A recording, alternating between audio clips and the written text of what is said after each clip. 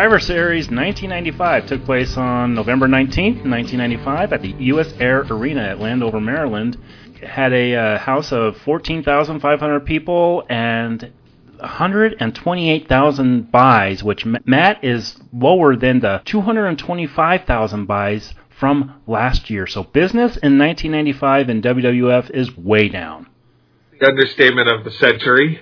Yeah, this was a bad time, as we've talked about for the last couple of shows, at least financially. Some people would argue it was still a good time for the product in and of itself, although, as mentioned, it was not a perfect environment when it came to the WWF at the time. No, in fact, you know who was really worried about the business around this time, Matt, was our old buddies, the Clique. This was the time they called Vince and they said, look, we're going to go on strike if you don't meet with us. And they talked about creative issues and what the direction of the company should be, according to them. They pitched a ton of ideas. This, of course, caused major friction in the backstage area. Now, all of the guys, including Scott Hall until his death, they all claim that, they didn't suggest anybody get fired or anything. But, of course, Bam Bam Bigelow and Dean Douglas and Jean-Pierre Lafette, they all left within 2 months of this meeting. So, Matt, are you considering that a coincidence? No. Once is a coincidence, multiple times is a cause for concern. Not saying that the Clique deserve to be they're not the end-all, be-all as far as, locker room poison. But there's times where there are just blatantly obvious things. And we talked about this on the In Your House show with the whole Shawn Michaels having to drop the belt. Mm-hmm. So there was that whole thing where clearly Scott was not a fan of Shane Douglas. But I don't know how effective that meeting was, though, because shortly after is when the brakes were put on the Diesel title run. Well, yeah, this did not derail Vince's decision to take the belt off Diesel. This experiment was done. They were through with this. We had gone in a year with this, and, go back to our other shows. We did talk about the fact that business was, in fact, down. Whether that's attributed to Diesel or not, we talk about on those shows, so we're not going to get into that. But, Matt, I think you and I could agree it was time to take it off him, right? If it was time, the previous main event with Diesel and Bulldog was the call for euthanization. And I think that, Vince McMahon, even based on his reaction, I think even he knew we gotta put a stop to this, and we'll figure out the plans as they come, but it's time to put the belt on someone else, whether that was someone new or going back to one of your reliable stars. And that's what they did. When all else fails, as Adam has told me for years, always call on Bret. They called on Bret Hart, and they announced that they would have a no-holds-barred match at this pay-per-view, which would determine the WWF champion. Now, do you think the plans were in place to go ahead and put it on Shawn, and Bret was just a transitional champion, or do you think they actually thought that maybe Bret would be the one who would carry it for a year? I think they had pigeonholed Shawn as the guy as soon as they turned him babyface after WrestleMania 11. I think the wheels were put in motion right there, I think, for him to be the next top guy. Whether they were going to do a rematch against Diesel again at 12 or he'd wrestle someone else, I think they knew he was going to be slotted in for the main event of WrestleMania. I think they wanted to correct what some would argue they did not do, because there were a lot of people saying Shawn should have won the match at 11, even though he was the heel. And I think there's an argument for both, but I can't say I fault them for wanting to go back to Bret, because outside of Bret, the main event scene, and we talked about this, even the big names like Undertaker or Yokozuna, they were doing other stuff. Like, they were not really circling the title picture at all. Mm-hmm. Yep, so they decided to put the belt on Bret Hart. We'll get to that match when we get to it. One thing I wanted to mention is, I've talked about this, on all of these pay-per-views, for the most part, I would watch them live. And, even before, we were using Adam's black box to get the events and watch them without having to pay Vince a dime. It was always a Thanksgiving tradition with me, you know. I would get together, a friend of mine who lived on my block when I was a kid, you know, through 89. We would get the Survivor Series on Thanksgiving, and we would watch it together. And, you know, my mom wasn't a big fan of it, you know, but after football, this was a Thanksgiving tradition of mine. 1995 was the first year that the Survivor Series was not held on Thanksgiving or Thanksgiving Eve. This took place on a Sunday, and I don't know, I just felt kind of derailed by that. Do you have any ideas as to why they would do that? I don't know. Maybe it would have cost more to do productions closer to Thanksgiving. Mm-hmm. You know, because you'd also have to pay your staff more because it's a holiday. And I'm not talking about the wrestlers. I'm talking about like your lighting crew and, you know, your production team. I think that played a factor. But yeah, it feels weird not having a Thanksgiving tie-in. Now, that doesn't mean I want the gobbledygook or main eventing the show. But what they chose to replace the Thanksgiving feel with, I have questions about. Okay, I hope I have answers. But before we get to that, we're going to open the show not with a promotional package or anything. We're going to open up with Howard Finkel introducing a special guest commentator, Mr. Perfect. He was back in the WWF, but not as a wrestler, as Perfect was collecting a Lloyd's of London insurance policy because of his back issues. This meant that he couldn't wrestle, but he could definitely commentate, and he was mostly on Superstars, but here he is commentating for the pay-per-view. Let's get this out of the way. Matt, how'd you feel Mr. Perfect did as a commentator on this show? I think he did a good job. I think wrestlers have a inherent advantage because in the kayfabe context it adds credibility, but I question the full extent of his back issues. Now obviously it would ultimately play a factor, but it's the same thing with, you know, Randy Savage had the same thing where Vince thought he was done and that's why he relegated him to the booth, but it turns out both of these guys still had more to give when they eventually jumped ship. Yeah, for sure. It's pretty much Macho Man all over again, right? Because, like you said, he took Macho Man, he put him in the booth, and Macho Man thought he still had more to give, so he signed with WCW. This is the same thing. He took Mr. Perfect, he put him in the booth because of his Lloyd's of London contract, and sure enough, when that contract was up, he signed with WCW less than a couple years later. So WCW definitely had the upper hand, even before 6 months from now when the NWO took over. They were still in control for a lot of this, right? Yeah, I think that the tide was starting to shift even back here. Not that what WCW was doing was perfect. No. No pun intended, but I think there were pros and cons of both companies at this point. The thing about Mr. Perfect, I thought he did a pretty good job too, but there were certain parts where I imagine Vince would turn off those fucking headsets and either ream him or laugh. I don't know. But there's a part where Marty Jannetty does, you know, the rocker dropper is what they called it. You know that move, right? The Famouser. The Famouser, the one that paralyzed that one jobber when the Rockers did it a few years before. And what does Mr. Perfect say after that move is over? That could break a neck.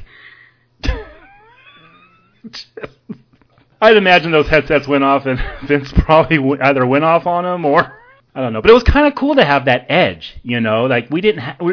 Not the edge, the fucking wrestler, but a fourth wall breaking here. Yeah, and he was kind of filling the Lawler void since he was on the show in a wrestling capacity. All right, so with that out of the way, we get a video package hyping up the main event. We're getting some music as Diesel and Brett just saying that, you know, stuff like Brett's telling Diesel, the truck stops here. Diesel going back and forth with him, and I thought, with the exception of that terrible line, I thought this was actually a pretty good opening package. What do you think?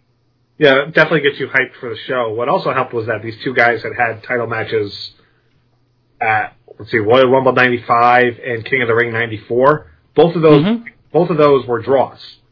There wasn't a clean finish to either one, so there was sort of a built-in thing of this kind of being the rubber match in a way. Yeah, and you know, they announced, Gorilla Monsoon announced that, like I said, that it was going to be a no holds barred, no DQ. So we are going to have a winner this time. And I remember, we're not covering it for a while, but I remember in Royal Rumble 95, me and my friend ordered that pay-per-view, and we were just so angry that that title match went on, and there was no clear winner. As good of a match as it was, and it was a very good match, it's just I don't know. It just didn't hold up to any. I was really pissed that we didn't get a full-on result of that match. So, Matt, what do you say we just dive into our first Survivor Series together, huh? Yeah, what a way to start. We look at the names, look at the names of this match. I'm sure this will get you excited. Yeah, we're not starting with the '87 Hogan Andre Survivor Series. That's for sure. Our first match, we have the Body Donnas, Skip, Dr. Tom Pritchard, Rad Radford, and 1-2-3 Kid, who had just turned heel, versus the Underdogs, Marty Jannetty, Barry Horowitz, Bob Holly, and Hakushi. So, question number one. Yes, sir. I wouldn't call Hakushi an underdog by any means. He's the only, the underdog should have just been called Happy to Be There. Yeah. Rad Radford. Yeah, and Marty Jannetty, there was a whole dark side of the ring about his stuff he was going through at the time. Barry Horowitz is what he was, and Bob Holly is the wrestling equivalent of watching paint dry, no matter what gimmick he worked. This match only served one purpose. It was to get more heat on Kid since he turned heel on the show right before this. They put him with DiBiase. And you had Sunny here, which she was really the first woman to get over just because she was so hot. Oh yeah, and I would be the first to admit I had posters of her too. I had signed posters from her. I had a pretty big crush as well, as did every teenager at that time. And you're absolutely right. That's the one purpose of this match. But I'm going to say, even given that end game, I don't think this is a bad match. Oh, it's not terrible. The in-ring work is fine. You see some good stuff. There's a really good spine buster in here. But I love how they keep cutting to Razor. Yeah, in the locker room. Yeah. Eventually, he just throws the TV. All right, so we're getting into the match. So Jannetty starts off cleaning house, but Hakushi, he's getting worked on by Radford and the Kid. Radford. Louis Spicolli, who is a real tragic story in the world of wrestling. He died in 1998. I think he was maybe in his late 20s, just super, super early. Just a really good worker who just fell victim to his own impulses. He had some habits that he just could not kick, and he died way early. He's giving Jannetty a spine buster, as you said, and we get a frog splash from 1-2-3 Kid. Bob Holly tags, but the heels gang up on him in their corner. Pritchard then gives Bob Holly a gut-wrench powerbomb, but he misses a moonsault, and then Bob Holly eliminates him with a crossbody. So we have Tom Pritchard, who's gone. Yeah, and he was a flash in the pan. He's more important as being a trainer. Absolutely, yeah. He really made his mark as a trainer. He's real famous for training The Rock, was his big pupil. But yeah, he definitely, that's where he made his mark. But you know what? He was always here to give some workers a chance to work. So Bob Holly is being stupid and he's celebrating. So Skip comes up and rolls him up for a pin. That's one thing I just never liked about the Survivor Series matches. They would get pinned with moves that we'd never seen get used to get the pin. Especially a roll-up when it's not like he took a whole lot of punishment. Yeah. It's not the days where you get fast counts by refs or anything like that. It always makes them look dumb. But yeah, you're right. There's one year where it just drove me nuts that people were getting pinned with certain moves. So Hakushi comes in. He's using some kicks on Skip. He tries a power bomb, but Skip raises his knees.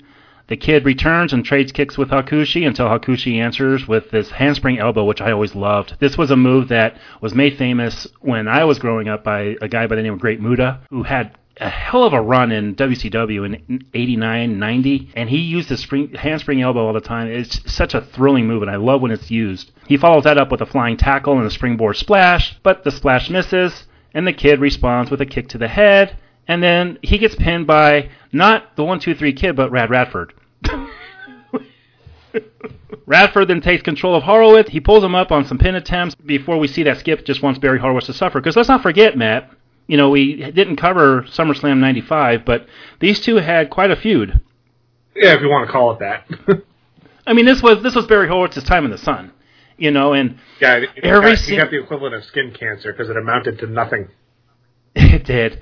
And here's the thing about Barry Horowitz. Every single time I open up my YouTube feed, there's always a shoot video with Barry Horowitz. This guy does not stop talking about the business. He seems like a cool enough dude, but every time I turn around, he's either talking shit about Michaels or doing these shoot interviews that people have been doing for years. It's just fighting for relevancy. Exactly. Radford does some push-ups, which I laughed at. But this allows Barry Horowitz to come up and cradle him for a pin. So there goes Radford. He lasted longer than I was expecting. Yeah, which is to say longer than 30 seconds. I was not expecting him to last longer than Akushi, for Christ's sake. But this allows Kid to hit another head kick, and he pins Horowitz with a sliding leg drop for that elimination. And as you said, Matt, we're seeing Razor Ramon watch just getting so pissed in the backstage area. Skip and Marty, they're fighting back and forth until Jannetty hits a top rope powerbomb, which was actually a pretty killer move. And then this eliminates Skip. Man, Jannetty, he's a guy who, when he was on, and he had some good matches when he wanted to, but God, is he just a weirdo if you see that dark side of the ring. Mm-hmm. He had athleticism, and, this is where you get the trademark what a maneuver from Vince. Yes. It's in this spot. I mean, it's an impressive move. He hit the powerbomb off the top. Like, I'm surprised he didn't botch that, given his reputation. Yeah. Kid responds with a flying leg drop and some drop kicks, but he misses a senton. And then here comes Sid for some reason. He's here to help. DiBiase sensing trouble when the Kid almost loses to the rocker dropper. And this is when we get that line that I mentioned earlier where Perfect was like, you could break a neck with that move. Ted DiBiase distracts the ref while Sid gives Marty a hot shot off the ropes. And then the Kid covers Jannetty for the win. Final elimination at 18 minutes, 45 seconds. Matt, what do you think of this match? It's better than it has any right to be when you look at the talent that's assembled. I don't like the Sid run-in because having Kid beat Jannetty without help would have been just fine because it's not like he was going over a main event star, which is always the problem with, heels. If you're going to have them cheat to win, it's better to do it against the big stars through those underhanded means. But it did its job. It got heat on Kid. So as far as advancing the story, it served its purpose. Yeah, this really got the crowd into it. I heard the crowd really into this match. Very hot opener, and I think this did everything an opening match is supposed to do, honestly, so I had no problems with that either. After the match, we're hearing Vince just complain that 1-2-3 Kid wasn't even supposed to be there. And then, of course, we're showing Razor Ramon. He's backstage getting pissed, and he smashes a TV against the wall and throws a table to show his dominance. Yeah, it's like that thing that Savage would do in WCW when he flips the over. Yes. Then we have Todd Pettengill. He's back with Razor's wildcard team. And Cornette's saying that Razor is real tough against the TV, which I thought was a funny line. Owen says that Razor needs to get serious because he has a commitment to be in this match. And then Dean Douglas says that they are a united team minus Razor Ramon. He tells Razor to get away from the monitor and get his head on straight. And then what's weird about this promo, Matt, is it's going on, and as it's going on, we're hearing Bertha Faye's music in the background. Yep.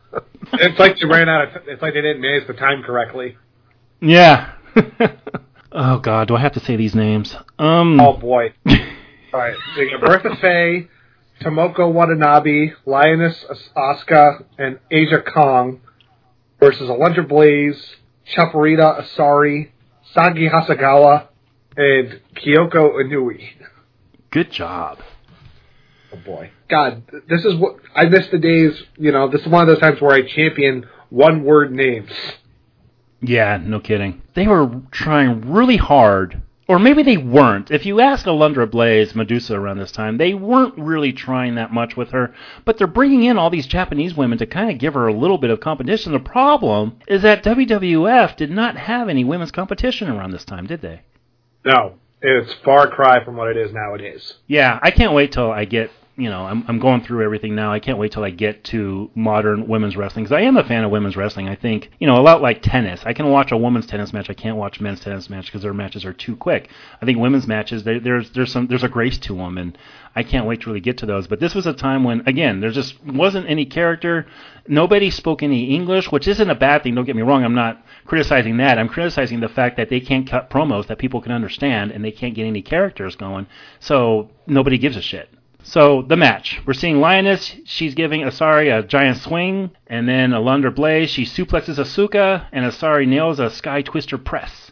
And then this is when Blaze just eliminates Lioness with a German suplex. So there goes the Lioness. Tomoko enters, but she misses a moonsault. Alundra enters with a flying crossbody. And then Saki trades strikes and dangerous suplexes with Aja Kong. And then Kong drops Saki on her head for a pin, so there goes Saki. Aja then gets a couple quick eliminations with a diving splash and reverse sunset flip, so we got Asari and Inui, they're gone. Alundra is alone now, so all three women are going after her. She fights them off, suplexes Tomoko, then Blaze attempts a powerbomb. She can't do it, and she turns it into a pile driver for an elimination. So there goes Tomoko. Bertha Ray, she pounces on Alundra, gives her a corner splash. Aja Kong then tries some double teaming, but she hits Bertha Faye. Blaze capitalizes with a German suplex for a pin on her, so there goes Bertha Faye. Aja attacks without hesitation. She's suplexing Alundra and then bumping her in the corner. She then hits a standing moonsault, which was very impressive. But Aja Kong blocks the superplex, gives Alundra an avalanche attack, and then drills her with a back fist for the win at 10 minutes and 1 second. So 10 minutes, nice and smooth, right? Nice and quick? It's get your shit in and get out. And to the point, they were doing a lot of moves that were not atypical at the time. So I think as far as a showcase, it, again, served its purpose. But remember, a month after this is when Alundra Blaze jumped ship. Yep, she famously threw the belt in the trash, and a lot of people allude that to being the real beginning of the Monday Night Wars, because now it started getting personal. Yeah. Speaking of personal, Todd Pettengill sitting with a Bill Clinton impersonator. Oh, boy. Was Phil Herman unavailable? They use this guy all the time. They use him at WrestleMania 10. He's back here. I don't know. For some reason, Vince just finds ways to... I don't know if he does it anymore or did it until he left the company, or whatever he's doing. What is he now? Is he chairman? He's not chairman. I don't even know what his official title is. Well, Vince always did this political stuff, and I don't know. It turned a lot of people, including me, off. But I kind of laughed at this stuff just because I lived through the Clinton era, so I remember it pretty well. Then we're getting a promo from Goldust, and we saw his debut last time, Matt, but here he is facing Bam Bam Bigelow. Now, Bam Bam was a guy who he lost WrestleMania 11 with the promise that he would get a huge push, but here he is losing to Goldust, and he wouldn't last long in the WWF. He'd be gone pretty quick. Do you think the Click has something to do with that? For sure. Because if you remember, Bigelow is a much more athletic big man than Kevin Nash has ever been.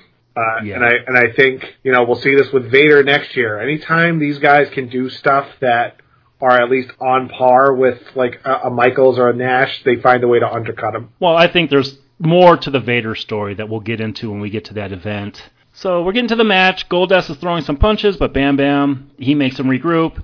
He pulls Bam Bam to the floor, and they brawl a bit. Goldust hits the post on a missed clothesline. He did this a lot. I remember Dustin Rhodes hitting that post so many times in his career. They return to the ring until Goldust clotheslines Bigelow to the floor once again. And then he fends off some headbutts, and he gets a knee lift in. But once again, we're outside the ring. Goldust rams Bam Bam into the steps. Inside the ring, Bam Bam scores a back suplex. He then tries a flying headbutt, but he misses. Goldust capitalizes with not a final move, Matt, but some chin locks and head vices. Yep, back to the drawing board. We went through this last month when we reviewed him against Marty Jannetty. He just does so many fucking rest holds. And I don't know if it's Bam Bam being blown up, but it doesn't make for a good flowing match. Bam Bam then powers him into an electric chair drop. The match then becomes kind of a slugfest until Goldust hits a jumping clothesline. Bam Bam enters with his own. However, he misses a corner splash, and Goldust uses that opening to land a bulldog for the win at 8 minutes, 18 seconds. Matt, what do you think of this match? It was a dud. This was much like the Marty Jannetty match. They were just trying to put Goldust over, but yet they still weren't sure how far to push it because they made some insinuations, and Vince's way of saying it was he gives you the willies.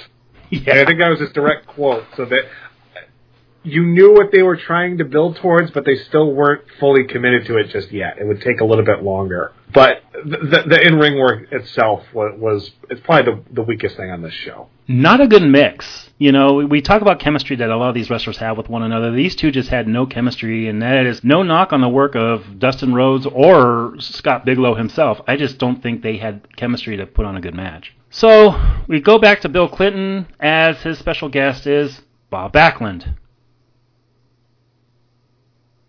Yeah, one year at last year's event, he was winning the world title, and this year, he's in a comedic segment with this fake Clinton impersonator. He's hanging out with fake Bill Clinton. So we're recapping Matt's favorite feud, the Undertaker-Mabel feud. Oh, holy shit. I mean, anything with Mabel in 95 is like a death sentence. Yeah. They were pushing this guy to the moon. So we're then seeing Jerry Lawler. He's in the ring with a microphone. He's introducing the Royals, which is himself, Isaac Yankem, King Mabel, and Hunter Hearst Helmsley. And they're going to be taking on the Dark Side, which is The Undertaker, Savio Vega, Fatu, and Henry O. Godwin. Yeah, because when I think of the Lord of Darkness and the embodiment of chaotic evil, I think of a flashy dancer, an anti-violence guy, and a hillbilly. And the other team should have been called I Promise Good Things Are Coming Soon. when you look at Isaac Yankem and Hunter Hearst Helmsley, and even when you look at Fatu versus what he morphed into eventually. Don't forget, these guys hung out backstage. They were known as the Bone Street Crew because they would sit there, they play dominoes before a show, and Crush was involved in that crew as well. And so they were kind of like the anti-click in a way. Yeah. Like, I think Godfather was part of that. Yeah, big part of it, as was Yokozuna. For some reason, Yokozuna and Undertaker were like really good friends. And so I can see them being, even Henry Godwin, he was a part of that crew too. I could see them being happy that they're having to work together, but this match, oh boy, let's get to it. Yeah, I mean, look, Survivor Series debut for Triple H. Yep. Debut for Isaac Yankem, who would eventually become Kane. Kane, yeah. But those poor bastards who had to carry Mabel to the ring. Oh, God. It's bad enough you already have this giant setup with the throne and all that. Then you got this 400-plus pound guy that you also have to carry. So last week we talked about Fatu and Triple H. They were in a one-on-one match. And here they're starting this match off. They're fighting back and forth until Hunter very quickly attempts a pedigree. And I love how Undertaker's coming in, and I love Hunter's response every time Undertaker comes in. Henry Godwin enters, but no one wants to face him. Yankem tags, and Godwin throws him around the ring a bit. Yankem answers with a back suplex. Triple H then returns to attack Godwin, but Godwin press slams him. And then Lawler and Vega, they face off and do some dancing. Why is Lawler even here? God, they found, Lawler was well past his expiration date here, because it was 2 years ago when you were like, all right, this Bret Hart shit's getting old.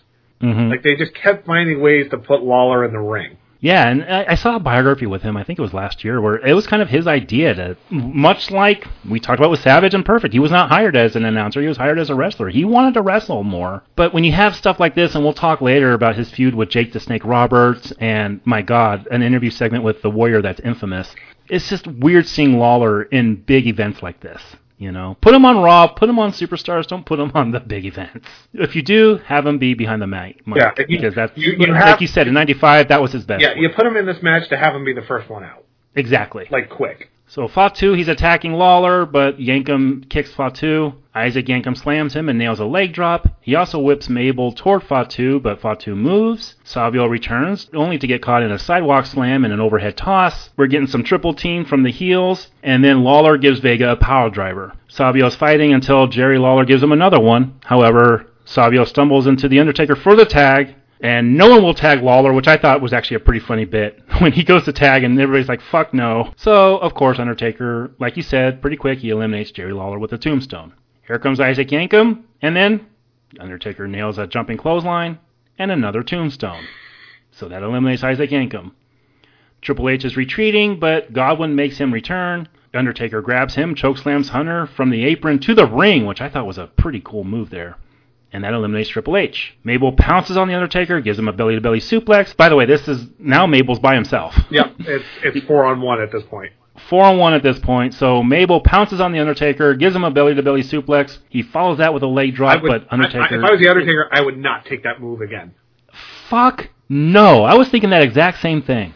But when Undertaker's rising, this frightens Mabel, so he bails out of the ring and leaves. This is what I call the Honky Tonk Man elimination, because Honky Tonk Man did this in the very first Survivor Series, where he was against all these fuckers who wanted his head, and once he got out of the ring, he got atomic dropped outside the ring. He's like, fuck this, and he left. Yep, and that ends the match. It's a clean sweep. Yep. So this is Mabel leaving the ring, and the Dark Side wins the elimination match at 14 minutes, 21 seconds. So this is just to get Undertaker over, correct? Oh, absolutely, because this was his return after breaking his nose, and that's why he's wearing the Phantom of the Opera mask. I like that mask. I'm glad it didn't stick around. Yeah, it was around just for the right amount of time, I think. Yeah, it was more for protection than it was for anything else. Mm-hmm. But yeah, it was putting the Undertaker back, which they always did a good job. Like, whenever they had to bring him back, they knew how to book him strong. I can't wait till we get to future instances of that, because like I said, after 2004, I'm lost on how they handled The Undertaker, and he has another 16 years after that. So Vince is talking about the main event, and Ross gives his prediction that he thinks Diesel's going to win, and we're getting some promos from both Bret Hart and Diesel. Bret Hart says he knows the winner will face the Bulldog, but he's taking one match at a time. He says he'd be lying if he wasn't worried about Diesel. And then Bret Hart, of course, compares himself to a hockey player, Wayne Gretzky. And he wonders if he's still the best there is, best there was, and the best there ever will be. And he repeats his line about the truck stopping here and tells Diesel he will be excellently executed. Bret was never good at promos, was he? Not until 97 he wasn't.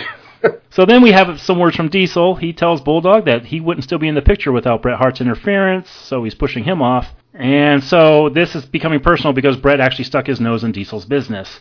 Diesel then mentions that people think the match favors Bret the longer it goes, and he agrees with that, but he isn't paid by the hour. He promises high-impact moves, and then Diesel claims that the WWF has run efficiently on Diesel power.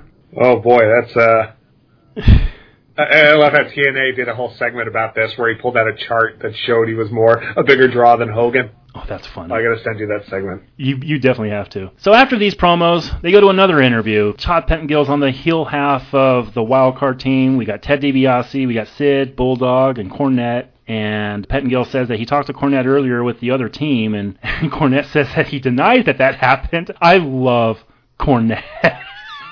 He says that he hasn't seen Todd Pettingill all day. And he also claims to be as honest as the day is long. Cornette is the best, man. Yeah, he is.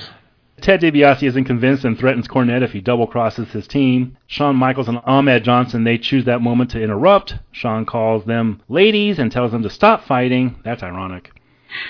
He also calls Ahmed Johnson his back door. I don't know what this means, but Shawn calls it a wild night and a wild team. And while Cornette was hilarious in this segment, Shawn Michaels, as big of a fan as I am of him, just comes off as annoying in it. Yeah, I think Shawn works much better as a heel than he works as a babyface. Oh, yeah. Like in any capacity. Just because that character, it didn't change. Like, it was just... No. He was always that. So I think just that kind of role is more befitting of a bad guy. All right, so we're at the wild card match, which is Shawn Michaels, Ahmed Johnson, the British Bulldog, and Psycho Sid with Jim Cornette and Ted DiBiase. Yes, those are faces and heels together versus Razor Ramon, Dean Douglas, Owen Hart, and Yokozuna with Mr. Fuji. Now, this match was the idea of a gentleman who we'll talk about if we talk about early 90s WCW. This was the idea of a guy who started working for Vince named Cowboy Bill Watts. He worked there for a few weeks, and this was his suggestion, and Vince wasn't really for the idea, but he said, you know what, Bill, if you have confidence in it, we'll go ahead and do it. Matt, this match is just awkward to me. It's just a strange dynamic, especially when they were still very protective of kayfabe. Yeah. It was just weird. Like, I don't know who we're supposed to cheer. I think there's a way to do this nowadays where the lines are so, like, blurred. But, yeah, the match itself is fine, but it's just the crowd really didn't know how to fully embrace it. And you know what we talked about with the first match that the sole idea was to advance the storyline of the kid. Do you think this sole idea of this is to get Ahmed Johnson over? Not the sole one, but if you look at the winning team, Shawn was about to win the Rumble in a couple months. Ahmed was the debuting star, and Bulldog was the number one contender for the title. All right, so we're seeing Owen and Shawn, they're trading athletic moves while Michaels fends off Cornette, but Owen catches Shawn Michaels in a power slam. Douglas then attacks Shawn's head and whips him around the ring a bit. Dean Douglas misses a Vader bomb, so Shawn hits a moonsault. We then get Ahmed Johnson, he's in, and he gets some axe kicks in. He also attempts slamming Yokozuna, but he fails. Everyone's jumping in and attacking. Ahmed fights them off, and he press slams Michaels into Douglas. I always like that move when they do that. Dean Douglas bails when Michaels attempts a sweet chin music on him. Razor orders Dean Douglas to return, so both men shove each other. This knocks Dean Douglas into a roll-up, so the first elimination is Dean Douglas. Oh, I'm so surprised, yeah. Yeah. And this, what, the third roll-up elimination of this pay-per-view? Mm-hmm. Next, we have Owen and Bulldog. They're fighting it out. Bulldog monkey flips Owen Hart, but Owen responds with a wheel kick. However, they just stop and they decide that Shawn and Razor should wrestle each other, so they tag them in, and these two exchange some arrogant looks at each other as they fight back and forth, and Razor gives Shawn a Razor's edge. Ahmed Johnson breaks up the pin. Then we get Sid. He's entering the match. Razor rallies him and Yoko, but Sid takes control. He slows the pace for a bit. Sid nails a chokeslam and tags Michaels. He holds Razor for sweet chin music, but Shawn hits Sid instead. Shawn doesn't seem to care. He just shrugs his shoulders while Razor pins Sid, despite Bulldog trying to stop it. This eliminates Sid. Yeah, they repeated the same spot they did with Shawn and Diesel the year before. Good call.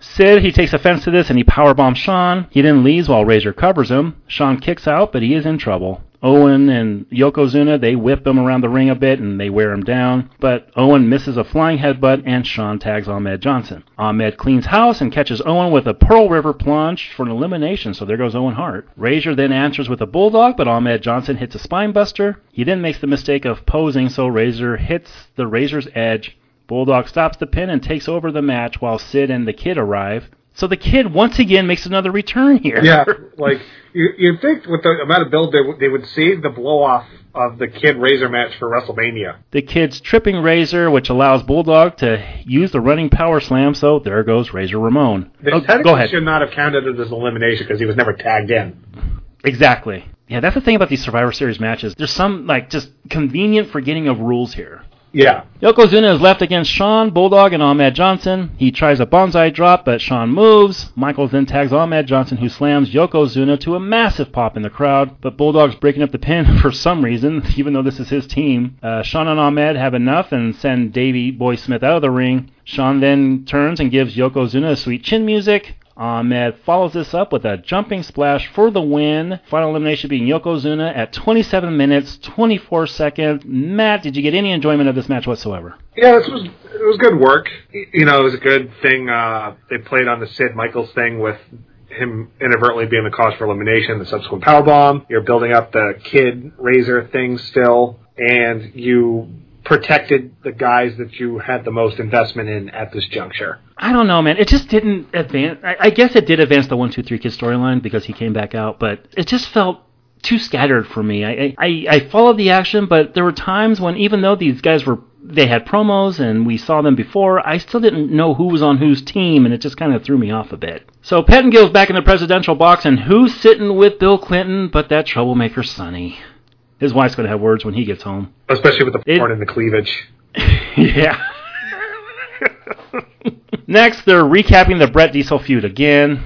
Brett's talking about his previous matches against Diesel. Those matches, as we mentioned, we're going to cover them eventually, but man, they were great matches. Diesel says that he gave Brett the jackknife both times, and the question still remains whether he can beat him or not. And once again, we're seeing Diesel say that he's not paid by the hour. He's going to use his power and leverage to beat him up. Brett says that they will find out who is the best, and then Vince is asking Perfect and Ross for their thoughts again. Perfect picks Brett, and Ross still thinks Diesel's going to pull this off. I'll say this. They're building this main event up pretty well. Yeah, especially because they were still both babyfaces at the time. Yep. And both guys got good ovations. This was a very 50-50 crowd. Final main event, we have the no disqualification match for the WWF title between Bret Hart and Diesel. I love how Vince is talking and Bret's music interrupts him. I got a big laugh out of that. They give it 2 years, that'll mean something totally different. Exactly. At this very same event. And it's just so funny. It's funny you mentioned that because here, Vince seems overly enthusiastic for Bret Hart here. He is not putting Diesel over whatsoever. No, he does, because there's a part where Kevin Nash puts his foot up, and Vince goes, "What a maneuver." We get this shot that is used in a lot of videos after this where Hebner's showing Bret the belt, and he's just kind of looking at it, and he kind of winks at it a bit. I tell you what, that's the most charisma I've seen out of Bret Hart in a while. That's certainly up to this point. Yep, for sure. All right, so here's the match. So Brett's going after Diesel's legs, but Diesel answers with some forearms and elbows. They brawl to the floor where Diesel drops Bret Hart on the rail. He also whips Bret into the steps and the ring post. Then Diesel uses a chair and attempts a jackknife already. Bret responds with biting him. Bret's kind of playing the heel here, isn't he? Well, they're doing the by any means necessary because, he's fighting a guy who's so much bigger than him. This is one of the best examples of it. The small guy working over the bigger leg, and it actually works. For sure. He takes control and attacks Diesel's legs before putting Diesel in the figure 4. He reaches the ropes, but Bret is slow to release the hold. He then tries for a sharpshooter, but Diesel shoves Bret into the exposed buckle. Bret recovers and rams Diesel's leg into the post. Yeah, he then grabs some cable and he's tying Diesel's legs up. Yeah, well, he does the ramming into the leg like 3 or 4 times. Yeah. Which, it's no DQ, so they can get away with that. Diesel just cannot find a way to escape, so Bret attacks his legs with a chair. Did you ever read Bret Hart's book? I've avoided it.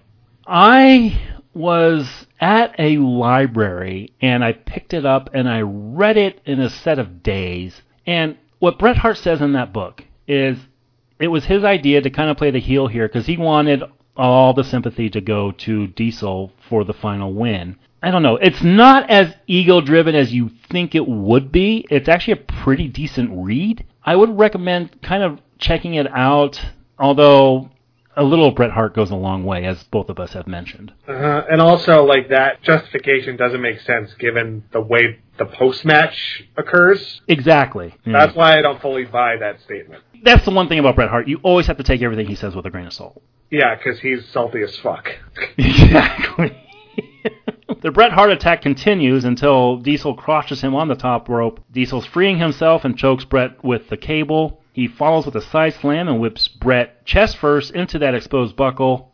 Diesel is limping, really selling this injury, but he attacks Bret on the ropes and uses snake eyes, which Jim Ross calls out. This is a move he used in WCW. They called it snake eyes because he was Vinny Vegas, and Jim Ross calls it the snake eyes. Which I got to kick it. Is also what they called it when Undertaker started using it. That's a good name. I mean, you knew the exposed turnbuckles were going to come into effect at some point. For sure, and I think that's good storytelling. I think the fact that they exposed that turnbuckle, even as I was watching this initially, I was like, oh my god, that's going to come into play. And that's the suspense of it, right? That's why we like wrestling so much. Yeah, it's a lot of dudes in underwear fighting, but at the same time, they tell stories here. And I'll say this about this match. This tells a hell of a story. Yeah, it's also one of the only times Kevin Nash actually did legitimate selling. I think...